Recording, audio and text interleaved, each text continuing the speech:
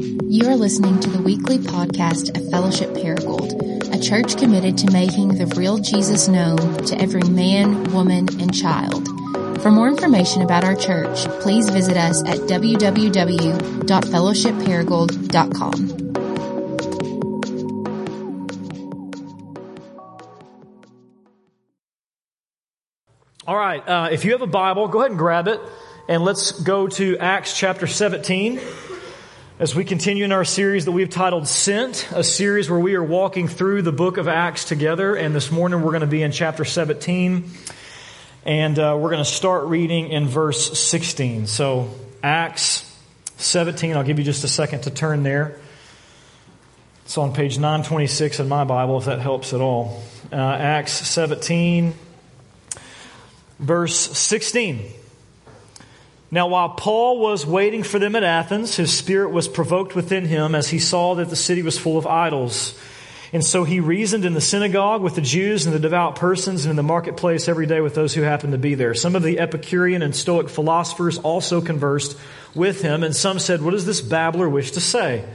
Others said, "He seems to be a preacher of foreign divinities," because he was preaching Jesus and the resurrection. So they took him and they brought him into the Areopagus, saying, may we know more of this new teaching that it is that you're presenting. For you bring some strange things to our ears. We wish to know, therefore, what these things mean. Now all the Athenians and the foreigners who lived there would spend their time in nothing except telling or hearing something new.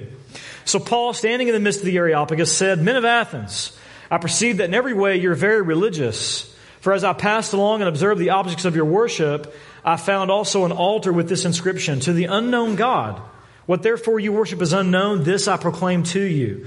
The God who made the world and everything in it, being Lord of heaven and earth, does not live in temples made by man, nor is he served by human hands, as though he needed anything, since he himself gives to all mankind life and breath and everything.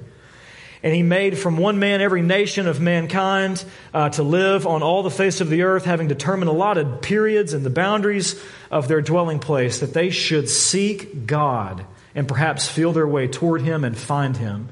Yet he is actually not far from each one of us. For in him we live and move and have our being, as even some of your own poets have said, for we are indeed his offspring.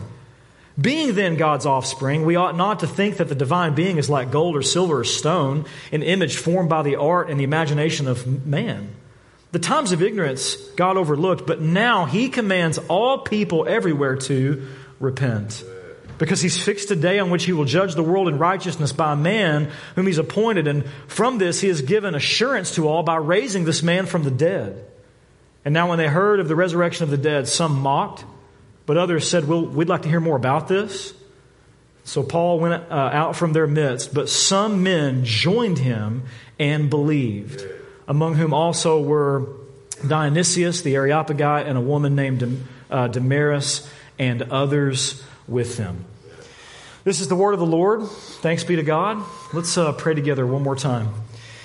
And so, Father in heaven, I do pray that right now that you would limit distractions, that you would open the eyes of our heart to see one thing and one thing only, and that is Jesus Christ and all his beauty and all his glory and all of his truth. I pray that you would help us to see him, savor him, worship him, surrender to him, and just remove every distraction, every tempter, every spiritual enemy that would want to prevent us from doing that.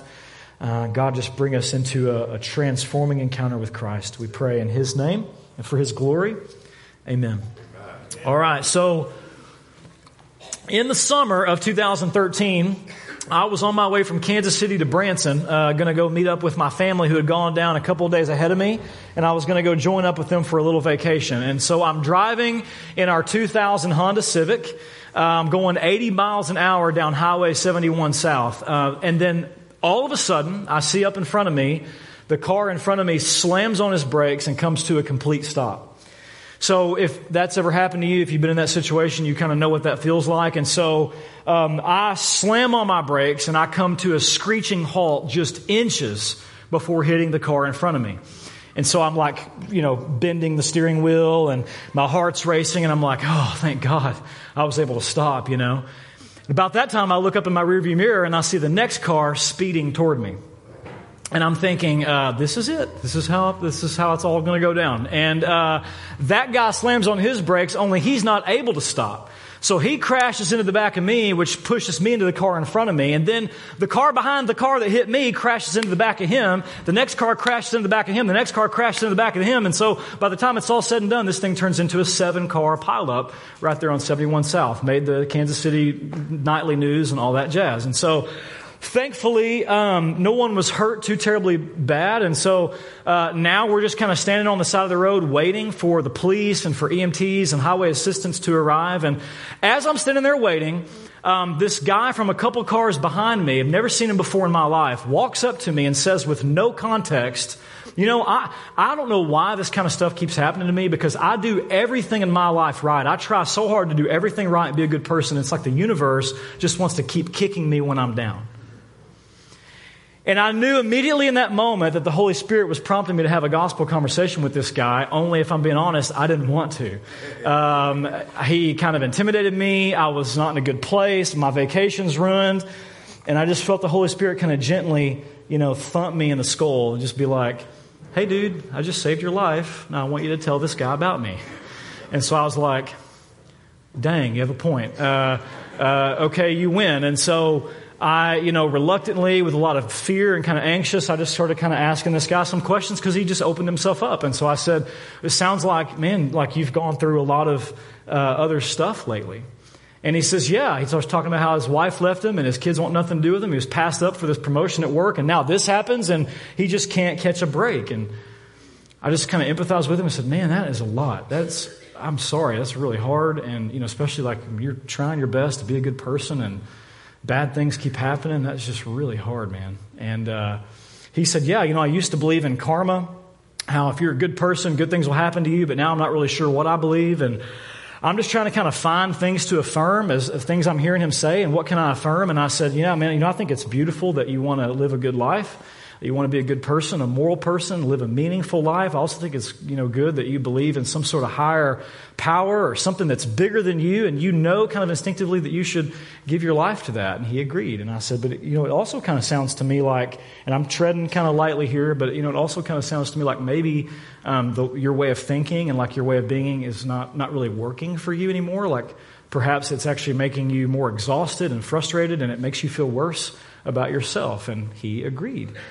And so I thanked him for sharing with me, and I said, would you mind if I suggested a different point of view and just see if it doesn't answer some of your questions and some of your longings and some of your exhaustion? And he said, sure. And so then I was able to tell him all about the God who created this universe that he believes in, and this God who also knows what it is to suffer because Jesus died and rose again for our sins. And I said, the good thing about this God is that Jesus doesn't make you work for him to earn his approval, but he forgives you and he accepts you by grace when you put your trust in him. And I just kind of laid out the gospel, and I said, would you consider putting your faith and your hope in Jesus? He wasn't mean or he wasn't ugly, but he just said, no, man, I disagree with that. I'm not going to do that. I actually believe that all, religions are the same, and that all paths lead to God or whatever that is for you. And I don't feel like I have any sort of need to exclusively devote my life to Jesus. And so we just kind of agreed to disagree. About that time, the police arrived and all that, so we've got to go, give our testimonies and all that stuff. And so we just shook hands, we parted ways. I've never seen him again. To my knowledge, he did not put his faith in Jesus, but I've often thought about him and what happened to him and maybe what he's doing now. And the reason I tell you that story is simple, is because it really summarizes exactly the same situation Paul finds himself in Acts 17, and it really summarizes the exact same situation we find ourselves in as disciples of Jesus, living in a 21st century post-Christian society. And so let me just tell you what I mean by that, okay? Last week we saw in Acts chapter 16, Paul's preaching the gospel in Philippi. Now we're in Acts 17, and Paul is stranded in Athens, kind of like I was, stuck on the side of the road. He's just there. He's waiting on his friends to arrive. And while he's there, he ends up preaching the gospel. And just to set the stage for you, here's what you need to know about Athens. At this time, Athens, which is in Greece, was the cultural capital of the world. So, for example, when you think about the intellectual world, Athens was the hometown of Socrates and Plato and Aristotle, which to this day are the greatest philosophers of all time. When you think about entertainment and the arts and architecture, Athens gave us some of the greatest works in human history, still studied and beloved by art lovers and architects today.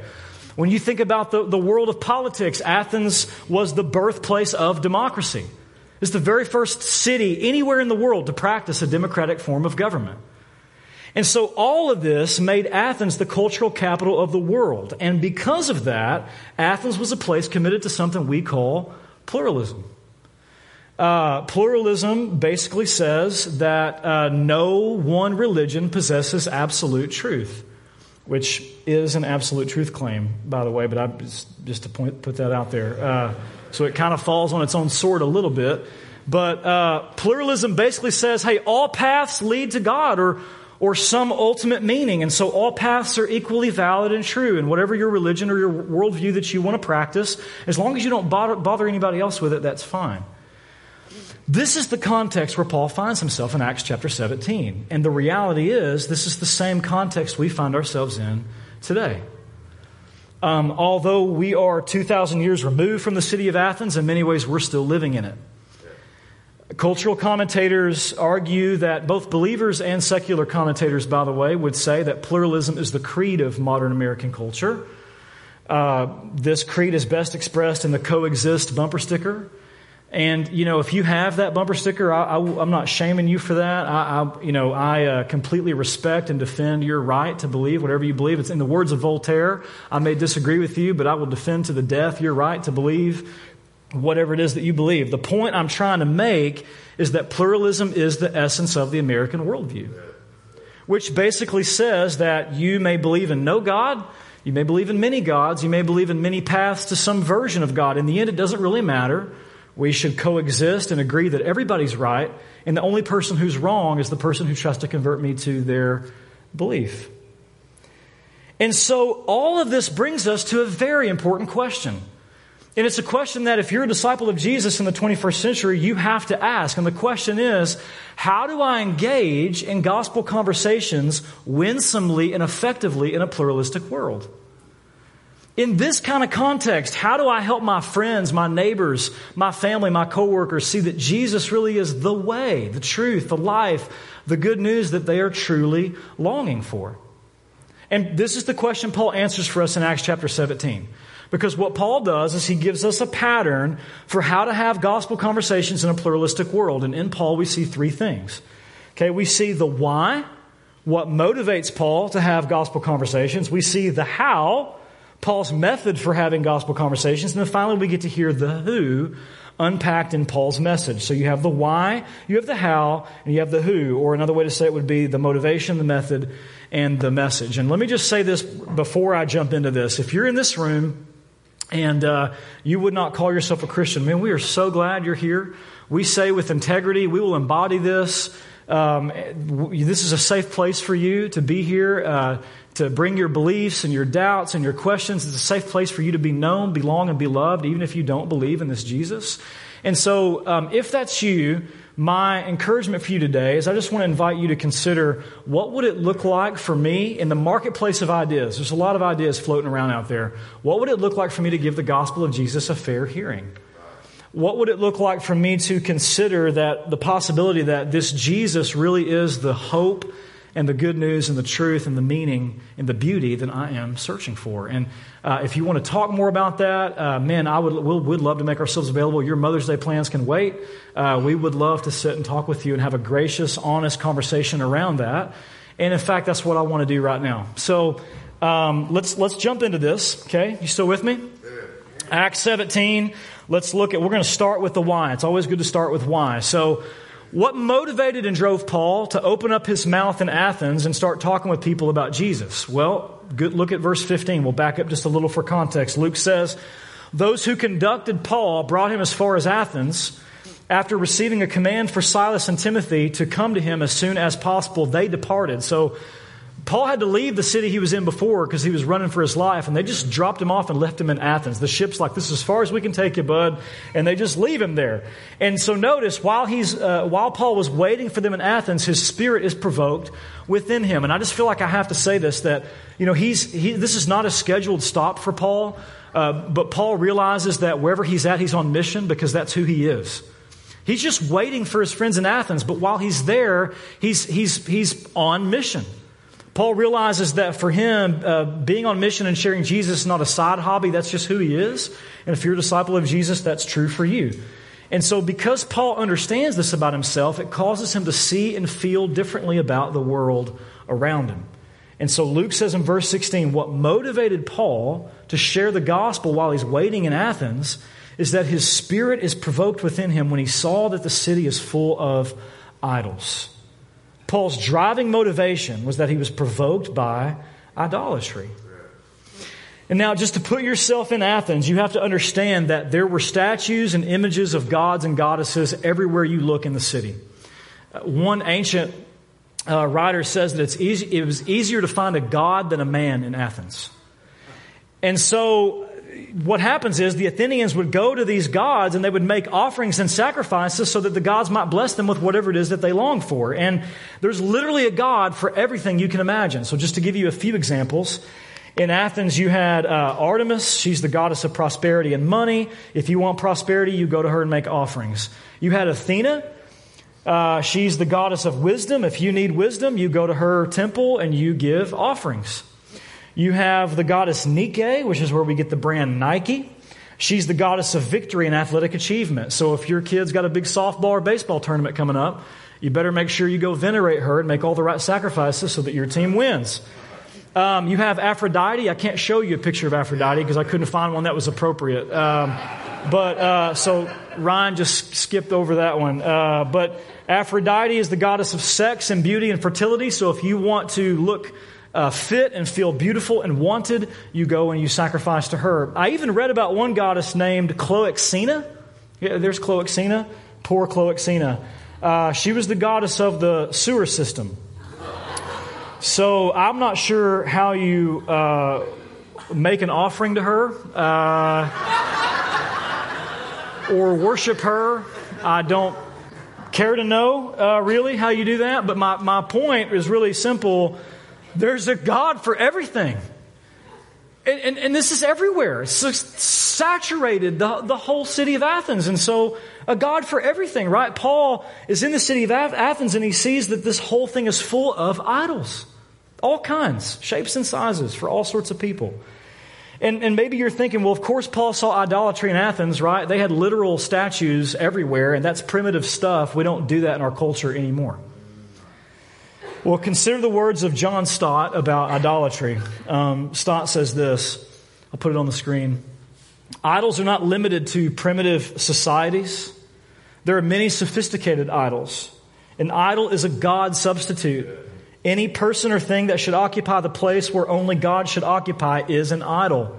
Fame, wealth, power, sex, food, alcohol, and other drugs, parents, spouse, children, friends, work, recreation. Check this out. Even church, religion, and Christian service can be made into a substitute for the one true God. And so what Stott is saying is that idols don't just consist in the form of ancient statues and temples. An idol is anything that takes the place of God. Anything you look to be for you what only God can be for you. And what's fascinating is Stott says most of the things that he mentions that can be idols are good things. But when you take a good thing and make it into an ultimate thing, that's a bad thing. And it becomes an idol in your life. And so with this in mind, the question that the text invites us to ask, right, is when you look at your city, when you look at our region here in Northeast Arkansas, what idols do you see? What are the God substitutes, the things that we make ultimate? And I want to be careful here because, I'm representing our pastors, I'm representing our church, and we love our city. There's a ton to celebrate, but we have to be honest if we're going to be effective and faithful missionaries too, right? So let's be honest. And we prayed through this, and we talked about this as a staff on Monday, and we talked about some of these we mentioned were the idol of individualism, right? The worship of self and my own autonomy and my own definition of truth. You have the worship of money and consumerism, which is the worship of more stuff, more money, more experiences. You have the idol of success, which is the worship of achievement. You have the idol of politics. I mean, so many people have their whole identity and their emotional equilibrium tied up into being conservative or liberal. or Republican or Democrat, and if you want to just threaten that and watch what happens. You have the idol of family. And along with that, you get things like the idol of youth sports. And I want to be careful again because I'm stepping into this world with youths. I've got a bunch of youths at my house. And so I had a conversation with a lady several years ago who came to me for counseling, battling depression. And one of the things that was oppressing her was her debt. And so we started talking about, what do you spend your money on? And she said, the more it came out, she said, I'm indebted to my eyeballs because I'm paying for all these private hitting and coaching lessons for my daughter's softball.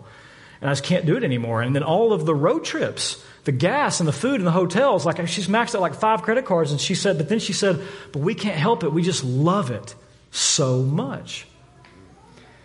And what I helped her see, what the Spirit helped her see very gently is just like, is it possible, honey, that you've taken something that's good and that your family enjoys and you've actually turned it into an idol, and now you're taking out your wallet and you're making offerings and sacrifices to it, and it's killing your soul?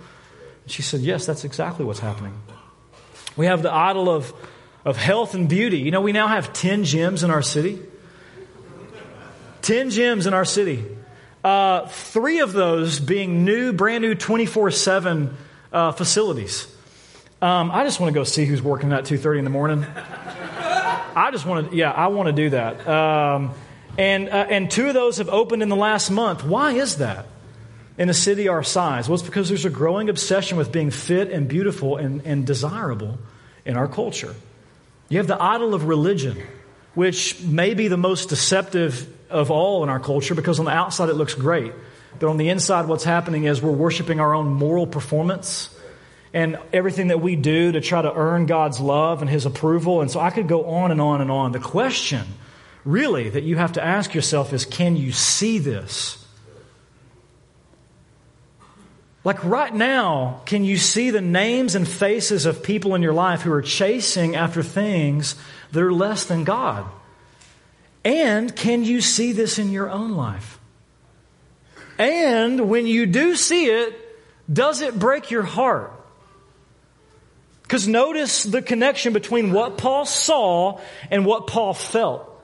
Verse 16 says his spirit was provoked within him when he saw that the city was full of idols. Paul has a visceral reaction to what he sees.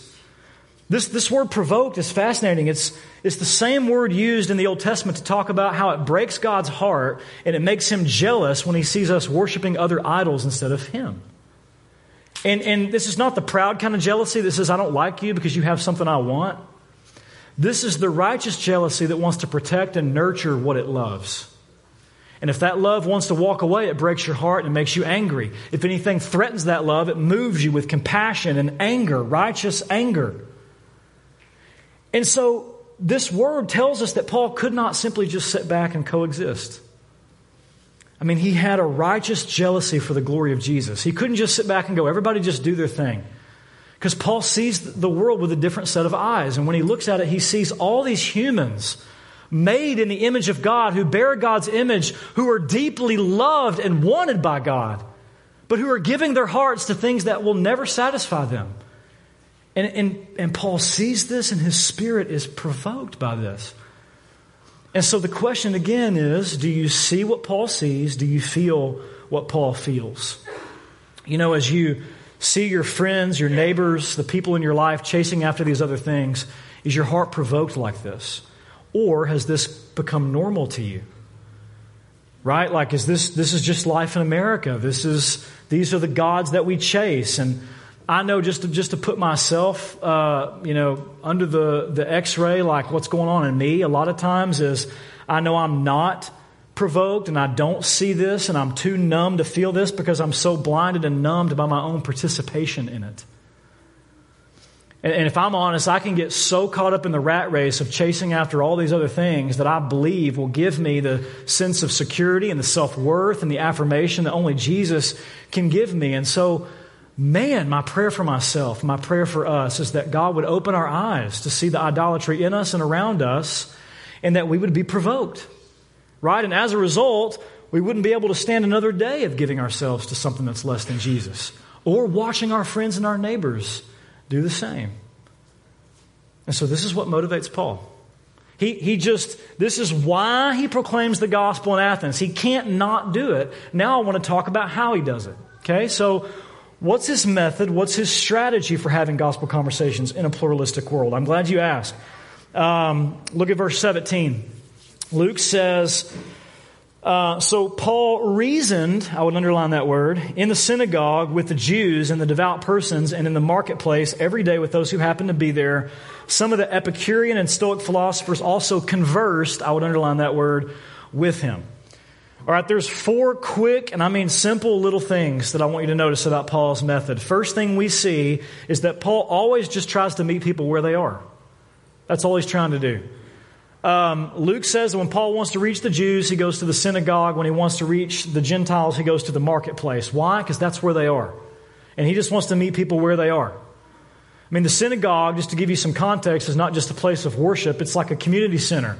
There's a hotel there. There's an education center there. There's a law court, political meetings. Like, this is where life happens if you're Jewish. And then the marketplace is similar for the non-Jewish community. In the marketplace, you got temples, law courts, state offices, libraries, shops, concert halls, gymnasiums, theaters, galleries. Who do you think's in the marketplace? Yeah, somebody said everybody's in the marketplace, right? And so this is where people spend their time and their energy and their money. It's where life happens. And so the point is really simple. Paul knows if he's going to bring the gospel to different types of people, he's going to have to get on their turf and meet them where they are. And I love this because Paul doesn't sit back and go, if you want to hear about Jesus, you got to come to me. He doesn't spend, listen to this. He doesn't spend all his time and energy trying to make himself attractional. Paul follows the model of Jesus and he just enters into people's world. In fact, he does it so well that in verse 28 he quotes 2 of their own poets, which means he's put himself in their shoes, he's reading what they're reading, he's inside their head, he knows where they're coming from. And so here's what we need to learn from this. The mission of God is always incarnational. It always requires you to step into people's world and meet them where they are. The question you have to ask is this: God, who are you calling me to reach? How can I meet them where they are? It's really that simple. Think about this in terms of your missional community and the people that you're trying to reach there. Think about this in terms of your own personal life and the people that God has placed in your life who are far from God. Who are those people? What are their rhythms? What's the flow of life? Where do they go? What do they do? What do they love? And how can I adjust my life and my schedule so that I can get inside their world and be more present in their lives? This is the first thing you see about Paul's method. And then once Paul gets inside their world, look what he does. This is the second thing we see. Verse 16 says, he reasons with them. That word reasoned in Greek is where we get our English word dialogue. In other words, Paul's method is really simple. He just has conversations with people. I love it. It says he conversed, right, with the Epicureans and the Stoic philosophers. And I love this because it's not rocket science. The way you have gospel conversations with people is to simply have conversations with people about the gospel. This is all Paul does. I read a book several years ago by a church planter named Gary Rohrmeyer. And it's a book that's titled Spiritual Conversations, Creating and Sustaining Them Without Being a Jerk. And highly recommend you read it, especially those of you who are jerks, I guess, which is me often. So spiritual conversations, how to have them and sustain them without being a jerk. And Rohrmeyer says this kind of provocatively, but what he says is we need to stop doing evangelism and just start having conversations with people. And what he means by that is we need to talk with people, not at people. Especially if you want Jesus to feel like good news. It's really easy to feel judged, right? Or some of you are like, I know, because I've been hurt by this. I've been hurt by the church, right? And if that's you, we want to just apologize for that. We want to own that. But it's easy to feel judged or disrespected or treated like a project, not a person, when somebody comes at you with a canned presentation or an argument that they're just trying to win.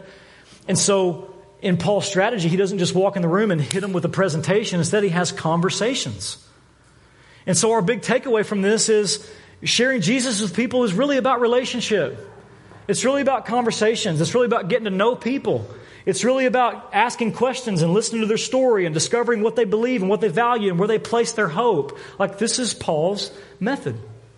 He has conversations. Meets people where they are and he has conversations. Third thing we see about his method is that as he's having these conversations with people, Paul always tries to find the points of agreement. Look at verse 22. Paul says he's standing in the midst of the Areopagus, that's the council of philosophers. And he says, "Men of Athens, I perceive, seems to me that in every way you are very religious." So notice that Paul doesn't start with, "Men of Athens, I perceive that you're a bunch of pagans. And if you walked out here tonight and you got hit by a bus and you died, you would wake up in hell." Listen, we're not going to water this down for a second. That would be true. But Paul doesn't start there.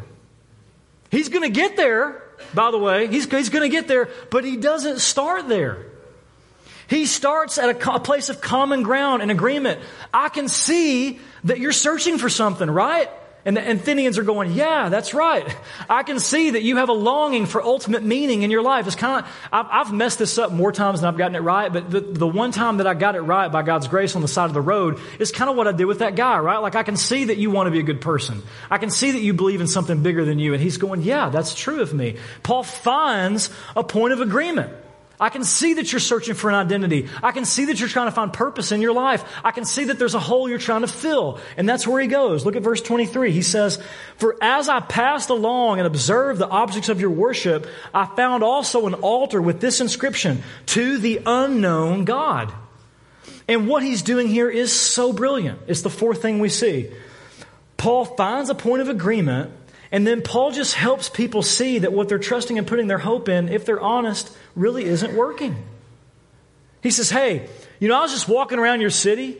I'm just hanging out here waiting for my friends, and I found this altar to an unknown God. And so it seems to me like you have a deep sense and a fear that maybe you're missing something.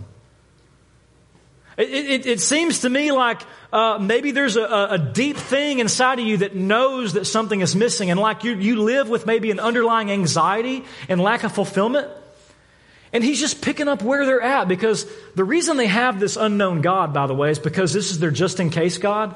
They fear that there's a God out there that they might not properly venerate and worship, and so they created this as kind of a catch-all because they don't want thunderbolts to come down and strike them for not living right. And Paul's like, "Man, that system is broken. Can you see that it seems to me that you're anxious and you're living in fear, and there's a lack of fulfillment in all your pursuits?" He's saying, if you're honest, you know the idols that you're giving yourself to are just not working. So if you want some application this morning, one of the best questions we can ask of our culture and our city is this: how are the idols in people's lives failing them? How are the idols in people's lives failing them? It's like the conversation I had with the guy on the side of the road. It sounds like you're really trying to serve and please the universe, but that's not really working for you. Like, you feel worse about yourself and you're exhausted. And would you agree? And that's not just a question for other people, by the way. That's a question that you have to ask yourself this morning. Like, what is it that I'm worshiping and chasing, and how is that working for me? Because the reality is, what Paul's helping us see is that whether you consider yourself a religious person or not, everybody's a worshiper. Everybody's living for something. Everybody's chasing something. Everybody's finding their identity and their purpose in something. Whatever that is, that's your God. And what Paul wants us to see, what he wants the Athenians to see, is whatever you worship will own you and wreck you if it's not Jesus. And if you're skeptical about that and you're thinking, "Man, that's preacher talk," let me read to you the words of the late David Foster Wallace. David Foster Wallace was an American author and an outspoken atheist who took his own life back in 2008. And here's a quote from his famous little book, This Is Water. Okay, so Wallace, I'll put this on the screen for you. Wallace, again, very outspoken atheist, says this: "Here's something that's weird but true. In the day-to-day trenches of adult life, there's actually no such thing as atheism. There's no such thing as not worshiping. Everybody worships. The only choice we get is what to worship. But the problem is that pretty much anything you worship will eat you alive. If you worship money and things, if they are where you tap real meaning in life, you'll never have enough. Never feel you have enough. It's the truth. Worship your own body and beauty and sexual allure, and you'll always feel ugly. And when time and age start showing, you'll die a million deaths before they finally plant you. Worship power and you'll feel weak and afraid. And you'll need even more power over others to keep that fear at bay. Worship your intellect, being seen as smart, and you'll end up feeling stupid, a fraud, always on the verge of being found out. And so on and so on. And then he says, look, on one level, we all know this stuff already. It's been codified as myths, proverbs, cliches, epigrams, parables, the skeleton of every great story. The whole trick is keeping the truth up in front in daily consciousness. And so both Wallace and Paul are saying that something we already know to be true is that the idols that we worship can never give us what they promise. Instead, they control us. And it's a dirty little trick because you work for them, they don't work for you. They leave you anxious, disappointed, empty, full of hurt, full of shame. And so this leaves us with a question. What's the solution then, right? Like if this is true, Paul, then what can rescue us from our idolatry and give us the love and the purpose and the joy and the freedom that we long for? And Paul says the answer is Jesus. This is ultimately where he always takes the conversation. We've seen the why, we've seen the how. Now let's look at the who. Paul says this in verse 23. Hey, this God that you know you've missed, the God that you've not been able to find, He's the one true God I want to tell you about. This I proclaim to you. And then he starts with God as creator, and he just simply lays out the gospel story. Verse 24, this God made the world and everything in it. He's the Lord of heaven and earth. He doesn't live in temples made by man, nor is he served by human hands, because he doesn't need anything. So he says, hey, doesn't it stand to reason that your heart longs for this God because this God made your heart? Like he made you, Paul says. He created everything. And unlike idols, he doesn't need you to serve him because he's perfectly sufficient within himself, which means he's not a means to another end. All these other idols that you worship and serve, you do it to get something else. And Paul says this God is so glorious, he is his own reward. And you were created for him to know him and enjoy him as your reward. And then he continues in verse 25, this God gives to all mankind life and breath and everything. Paul says, look, the breath you're breathing right now, this is the God who gave it to you. The molecular force holding your body together, this God holds that together. He gives life to everybody, whether you worship him with your life or not. And so Paul says, you can disbelieve in him all you want. You're still renting oxygen from him. He created you. He's breathing in you. You're here because of him. And so then the question is, why has this God been so generous? I mean, why has he created us in the first place and given us life and breath and everything? Verse 27, Paul says, God gives you life that you should seek him and perhaps find your way, feel your way and find your way to him. And he is actually not far off from each one of us. Paul says, you want to know why you exist? God made you to seek him, to chase after him, to know him, to enjoy him, to be in relationship with him. And I love this because he says this transcendent creator, he's not like your other gods who's just like stands back in the sky and thumps you every time you make a mistake. This God is close to you, Paul says. He's actually not far from each one of you. So that means that there's nobody in this room that God is not far from this morning. The question is, are you far from him? As Paul goes on in verse 29, he says, he moves from creation to fall, and he says, we were created to know this God, to pursue and worship this God. The problem is we've created our own gods out of the materials that God has given us, and we've worshiped that stuff instead. And that's a problem because our sin and our idolatry separates us from God, makes us far from God, and Paul says actually places us under his judgment. Look at verse 31. Paul says, God's fixed a day on which he's going to judge the world in righteousness by a man whom he's appointed. That's Jesus Christ. And of this, he has given assurance to all by raising Jesus from the dead.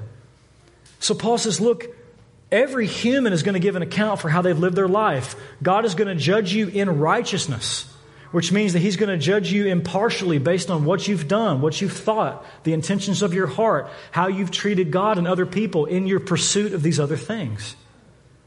This is bad news that Paul brings upon us. The good news is he doesn't leave us there. Look what he says in verse 30. He says, look, the times of ignorance, like maybe you didn't know this before, but now you do. And God commands all people everywhere, including you and me this morning, to repent. Repent. Repent just means change your mind and turn away from what it is that you're worshiping and building your life on. And when you turn away from that, it means you turn to Jesus because there is nowhere else to turn. This is shorthand for repent and put your faith in Jesus.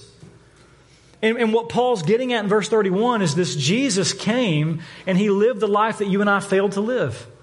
A perfect, sinless worship of the Father. And yet He took the judgment for our idolatry, dying the death that we deserve to die. And then He rose from the dead to forgive our sins and to bring us back into loving relationship with God. This is the good news of Christianity. And what's amazing about this is any other God you worship will make you run your legs off and work like a dog, and it will never love you back. And the God of the Bible, the God of Christianity, Jesus, He loves you so much that He works His way to you. And while you're chasing other things, He chases after you. And while we're making offering after offering and sacrifice after sacrifice to these gods that don't give a rip about us, He actually offers and sacrifices Himself for you. It is the good news of the gospel of Christianity. And here's where Paul lands the plane right here. Notice, he lays out this beautiful gospel story of creation, fall, redemption, and then he doesn't force anyone to make a decision, but he definitely brings us to the point of a decision. Because you cannot hear this gospel and not do something with it. What am I going to do with this? And to close, we see three responses. There's only three ways you can respond to the gospel of Jesus in verses 32 through 34. Some mocked and rejected Jesus. Some said, tell me more. I want to process more. It's kind of a middle ground. But some men joined Paul and believed. In other words, they surrendered and reoriented their hearts and lives around Jesus and His glory and His mission. And they embraced Jesus as their God and their Savior. And so to close, we've looked at Paul's motivation. We've looked at his method. We've looked at his message in brief. And in that, we've not only learned a pattern for how to have gospel conversations, but we've been confronted with our own need for the gospel. Have we not? And so the question I want to end with is really simple. I just want to ask the question. This is you've got to wrestle with this even if you've been following Jesus 35 years. This is not like that question's for them. This is a question for you, and it's a question for me. How will you in this moment respond to Jesus? How will you respond to Jesus? This God who loves you, created you, pursues you, and gave His life for you. How will you respond to Jesus? Will you reject Him and walk away from Him in pursuit of other things? Will you lean in and say, tell me more about that? I want to dialogue more about that. Or will you repent and put your faith in Jesus? Will you turn away from these idols that you're serving and say, Jesus, forgive me for pursuing things that can never save me or satisfy me, but that only hurt me and cause me to hurt others. And I admit my need for your grace and that your sacrifice on the cross and your resurrection is my only hope. And I believe and I accept you as my God, my Lord, and my Savior. My prayer for you, our prayer for you, is that you would make that your prayer this morning. And you can do that right now in this moment. How will you respond to Jesus? With that question just sitting right there on top of your heart, hopefully kind of sinking in, here's what I want to invite us to do. It's very easy to get distracted in the next couple of moments, even already starting to put your Bibles and stuff away and get ready to stand. I want to invite you just to kind of stay in a posture of considering and wrestling with that question. Again, whether you're a Christian or not, been following Jesus for 2 days or 20 years, how will you respond to Jesus? And so I'm going to ask you to stand. I'm going to ask the band to come forward. And as they do, we're going to move into a time of communion. So each week, kind of our first application of the sermon is we take communion together. And what Jesus commanded us to celebrate and partake of this meal as a way of remembering that He is our only hope. The bread represents His body that was broken for our sin, and the blood represents, the cup represents His blood that was shed for our sin to atone for our sin. And we have 2 stations here in the front, 2 in the back, a gluten-free option back here to my left. And so if you're in this room and you would say Jesus is your hope, man, come and celebrate. Come to this table bringing nothing with you but your need for His grace, and come and celebrate all that He has done for you. If you're in this room and you're like, man, I'm not really sure where I'm at. I'm not I have not given my heart to Jesus, I have questions about that, we would ask that, there's nothing magical about this table, nothing magical about these elements. We would ask that you would just kind of stay where you are and again, wrestle with that question. Who is Jesus and how will I respond to him today? And our prayers that you'd put your faith in him.